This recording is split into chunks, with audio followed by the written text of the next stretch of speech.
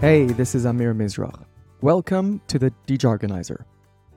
On this episode, we're going on a road trip into the world of auto insurance. Why auto insurance? Well, auto insurance is probably the most familiar type of insurance for most folks. Before you own a house, you typically own a vehicle, and so by law, you need to have it insured. All of us end up paying auto insurance for decades. The sums can add up over our lives to a lot. But how much do we know about how the auto insurance business works? Why do people who drive carefully pay the same amount of insurance as people who drive carelessly? What if the auto insurance model incentivizes us to drive more carefully, making our roads safer and lowering our insurance costs? Our guide into this important and fascinating topic is Yonatan Mattis, the CEO of Fairmatic, a startup that uses drivers' mobile phones to collect and crunch data about driving performance. It then calculates their auto insurance payments accordingly.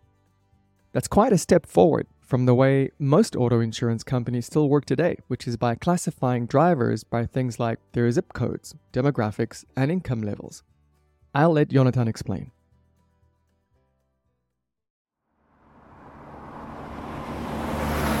In the US, drivers end up paying significantly more than they should because the insurers can't differentiate between good and bad drivers. And because insurers largely can't measure driver behavior directly, they need to use proxy signals to guess who's a good driver and who's a bad driver and price them accordingly.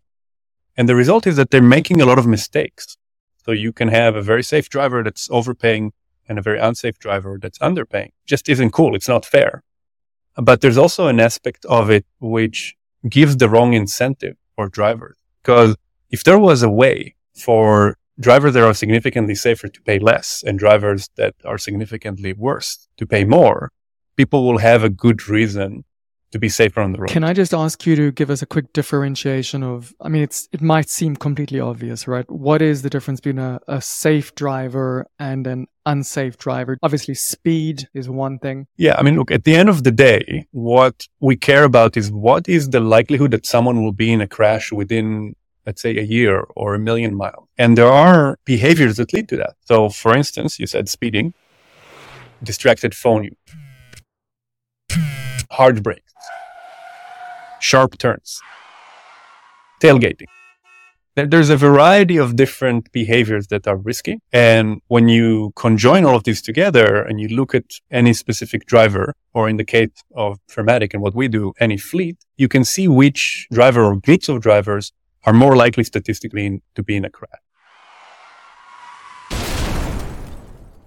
And that model is then built into what actuaries refer to as a risk model or an actuary model. In traditional insurance, because you don't have access to these actual driving behavior that I mentioned, you need to fill in the gaps with all sorts of other signals, like demographic. How old are you? And where do you live? Where do you park your car? Are you a graduate of high school or a PhD? What's your average annual income? Are you married?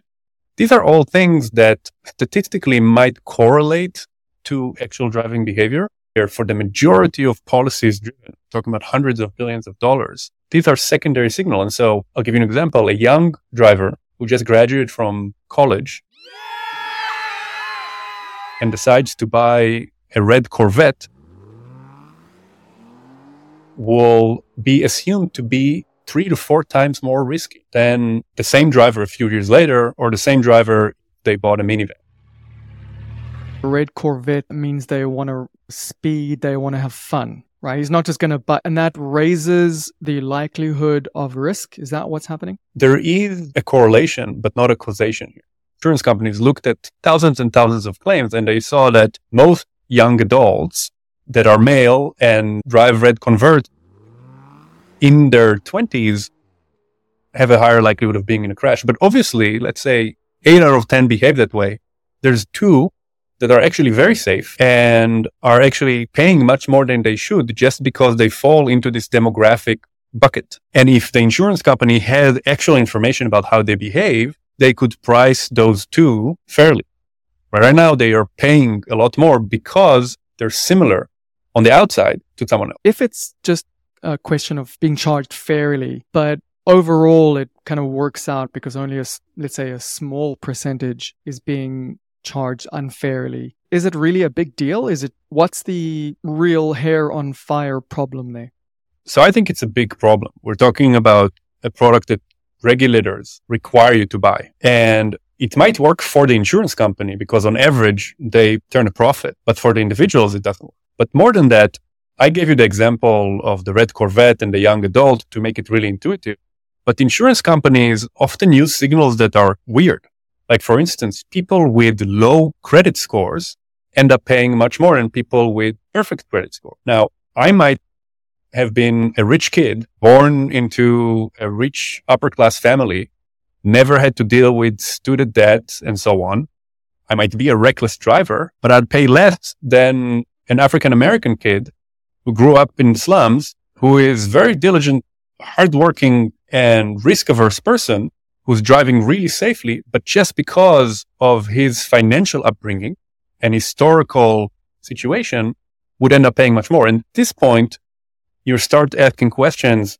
Is insurance becoming something that hurts minorities and hurts disadvantaged groups in society?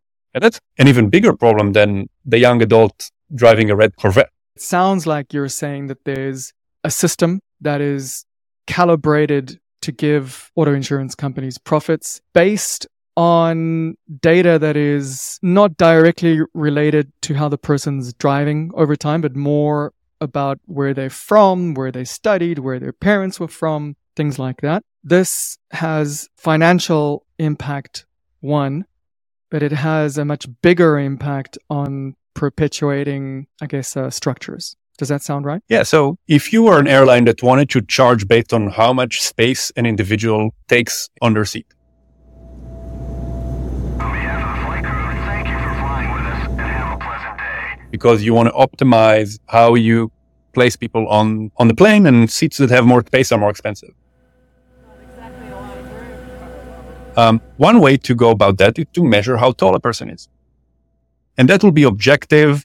And that's the equivalent of actually measuring driver behavior. But another way is to look at statistical tables, historical tables, and say, oh, people in the Nordics, people from this or that country, from Holland, tend to be taller. And so we're just not going to measure people. We're just going to say Dutch people are going to pay more because they're Dutch. And that's effectively what's happening in different pockets of the Dutch are not going to like that at all. I want to now zoom in on fleets. We're talking delivery of all sorts, trucks, post, food, moving people around, buses, taxis, non-emergency medical transport.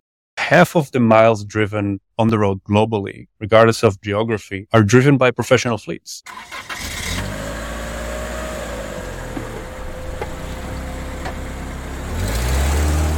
So if you think about the world economy, so much of our GDP depends on moving goods and things and services from one point to the other. And that activity by law is required to have commercial auto insurance coverage. And so to the degree that you don't want to be in a crash with a truck and find out that you're on your own, you want to have an insurance company that will help cover your medical cost or vehicle replacement cost. It's quite useful. The reason why I'm interested in commercial fleet insurance is that due to the large footprint of commercial miles driven, it's an opportunity to make roads safer. If you can make the way fleets behave on the road safer, you can make overall roads safe for us and for our kids. At least half of the miles driven, it affects, I guess, everything in terms of price of insurance, the cost of goods, everything is through fleets. There's all sorts of different niches there that move people or goods, but it can also be people that are service provider, your plumber. When they get into their F-150 full of equipment in the back and they drive to your house to help you unclog your toilet, they are doing commercial driving right now and they're covered by commercial fleet What insurance. is an F-150? F-150, for those of us who not living in the US, it's the big Ford pickup truck that typically construction workers and plumbers and others use to haul their stuff. Even within the fleets, the insurance, which is mandatory, is not real time. Where would you say that the commercial fleet auto insurance industry is on a scale of 1 to 10, that it's starting from 0, which is pen and paper, all the way to a few of the kind of newer things that you guys are working on in your R&D? Look, I have a ton of respect for the industry, for our competitors and partners. But overall, commercial fleet insurance is behind, and there's a lot to improve there. Even the insurers themselves are not making money. So you have a massive industry, tens of billions of dollars. Over the last decade, we lost $22 billion. It's not just that there are fleets that are safe, that are paying for fleets that are unsafe, or fleets that invest a lot in proper operations and safety and so on and don't get any credit for it. It's also that the insurers themselves are kind of in the dark and aren't able to turn a profit, with the exception of a handful. And so you have this system that is unsustainable. And the result of that is that insurance companies, in order to catch up with previous year's losses, end up increasing prices every year by about 10%. And it's been like that for a decade. How much does your average fleet pay for auto insurance every year? Because there are so many sub-segments in commercial auto. Because when you move pizza, it's very different from moving a person to the hospital in terms of the risk exposure you have. And moreover, when you move a person to the hospital in California versus in Texas, the laws and how litigious that state is might mean that it can be a very different business. So I just want to understand this. If I'm an ambulance driver and I've gone and picked up a person and I need to rush them to the emergency room, let's say that takes 15 minutes, 20 minutes. If I'm a pizza delivery person, I need to get this pizza or a few pizzas dropped off before they cancel, before it gets cold, before whatever. Is there a risk lever here? The minute you have a passenger in the back, you have the risk of that passenger getting hurt and suing you. When you have pizza in the back, the most exposure you have is the cost of the pizza or the unhappy customer. And then fixing the car, whatever damage you caused. Or when there's another person in the back, especially if that person has a medical condition and so they might be fragile for other reasons, if you get into a crash, the cost of fixing the situation can be significantly higher. Better get pizza. Okay, we're on a road trip here through auto insurance. What are the technological challenges that Fairmatic has had to overcome? You're not a hardware company. You sell software. How does it plug in? How does it generate the data? Where do you get the data from? What do you do with it? What are the challenges towards that? So Fairmatic is an insurance provider, but unlike other insurance providers, we're also building tech products. And we bundle them together. The tech products that we build are doing the direct measurement of driver behavior. By measuring driver behavior directly, we can tell the fleet owner, hey, Joe is a great driver. You want to encourage Joe to continue doing what they're doing. But Nancy is reckless. She's on the phone all the time. She's speeding. She's taking side streets instead of going on the highway, whatever it is. You really want to coach her. And we give our fleets the tools, coaching advice and so on.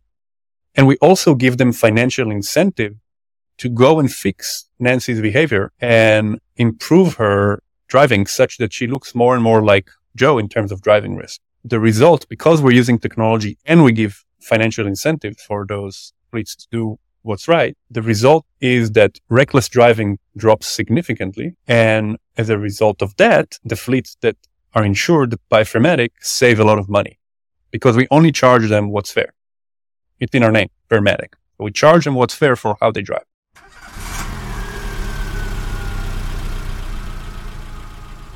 Joe, he speeds less. He doesn't brake as hard, doesn't use the phone too much.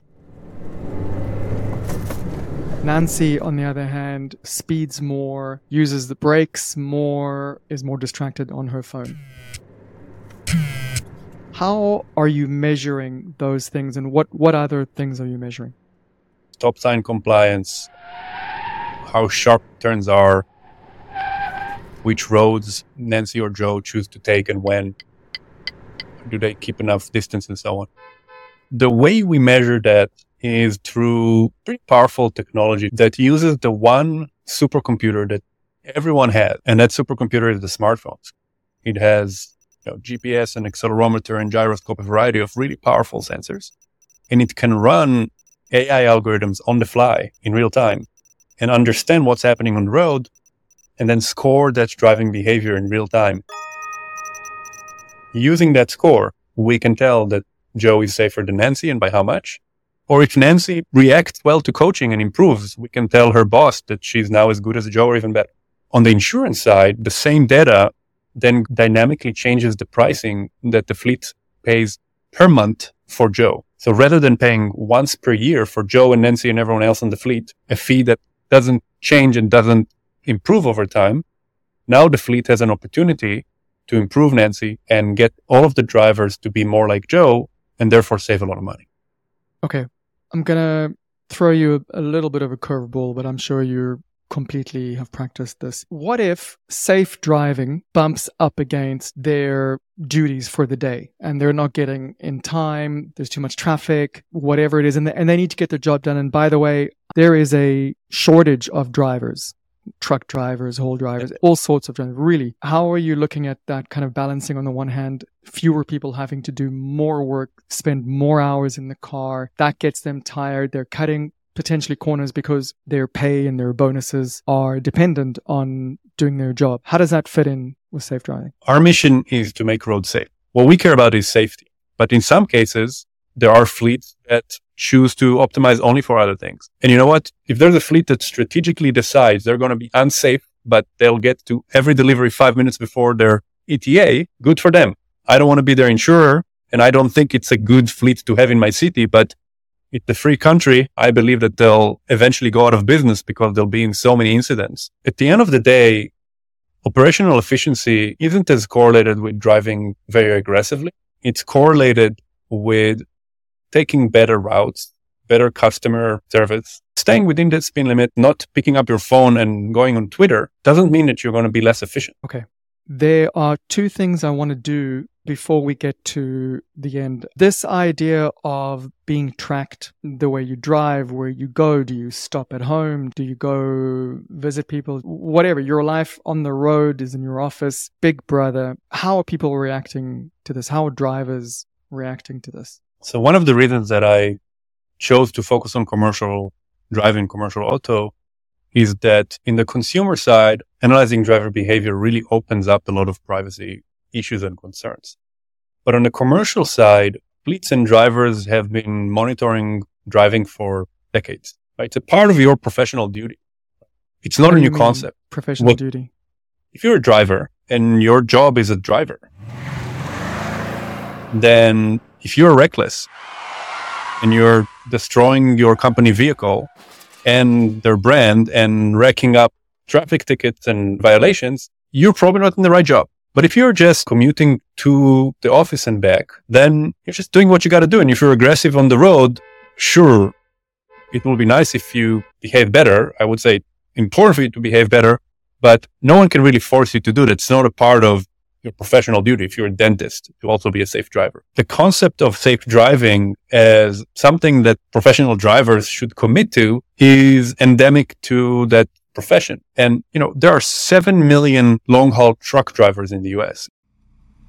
It's the number one most common job title in the US. We're talking about a lot of people.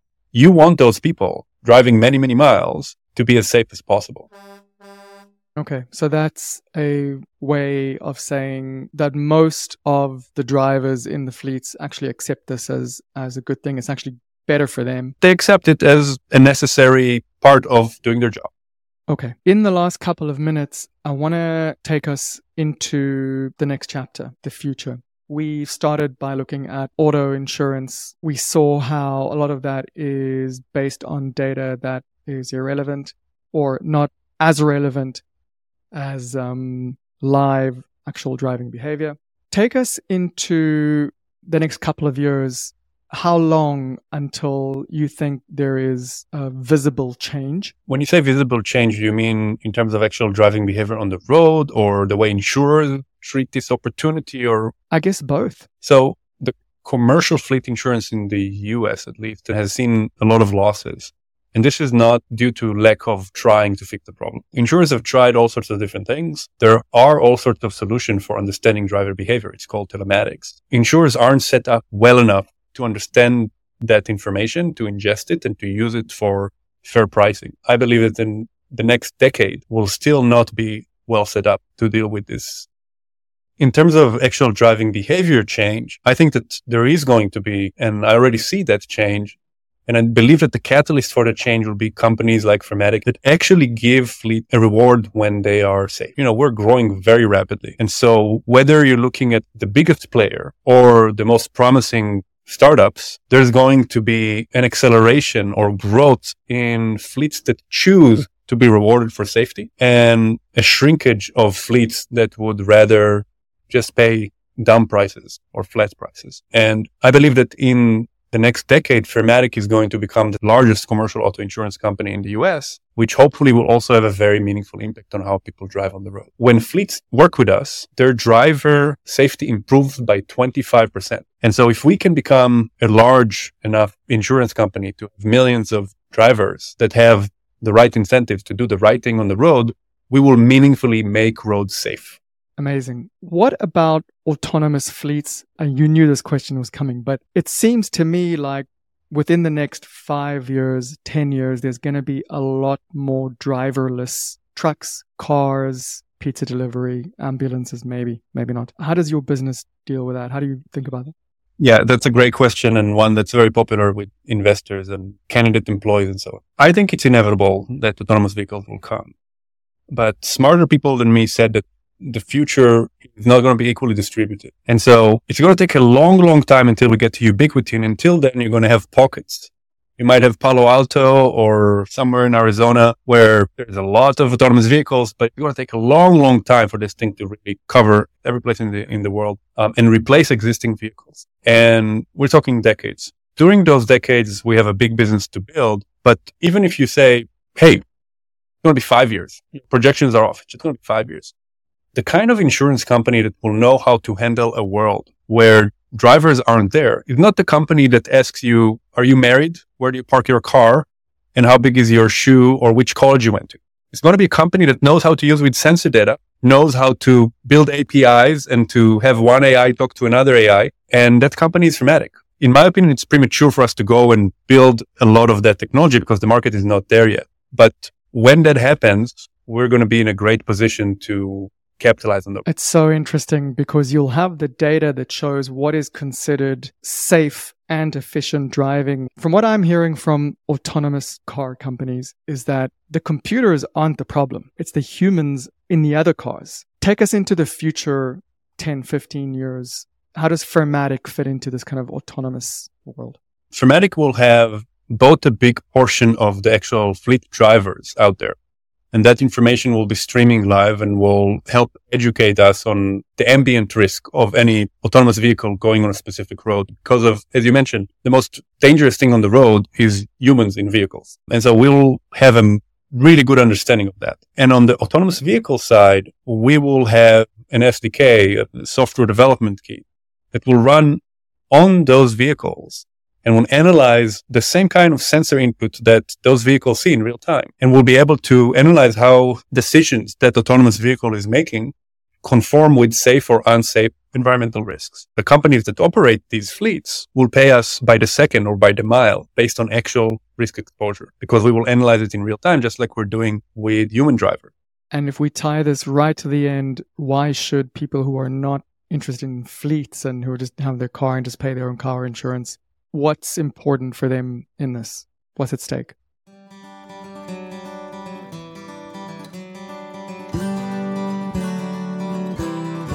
One of the biggest challenges for autonomous vehicles to start operating in different communities is how regulators perceive the risk of those vehicles driving around. And so if you have really good insurance coverage that is not hand-wavy and is actually looking at the actual risk based on sensor data and based on massive amounts of historical data, then regulators can feel more comfortable that the communities that these autonomous vehicles operate in will be safe. And the financial liabilities of taking risk are well handled. And so we will help bring autonomous vehicles to ubiquity to communities that will otherwise not accept this technology. And for the average consumer, that's a very good thing. You'll get your goods and your services delivered to you more cheaply and faster. Great. Listen, I feel like I've just scratched the surface. I've learned a tremendous amount already. Jonathan Matus, Firmatic, thank you very much for coming on. Thank you so much for having me.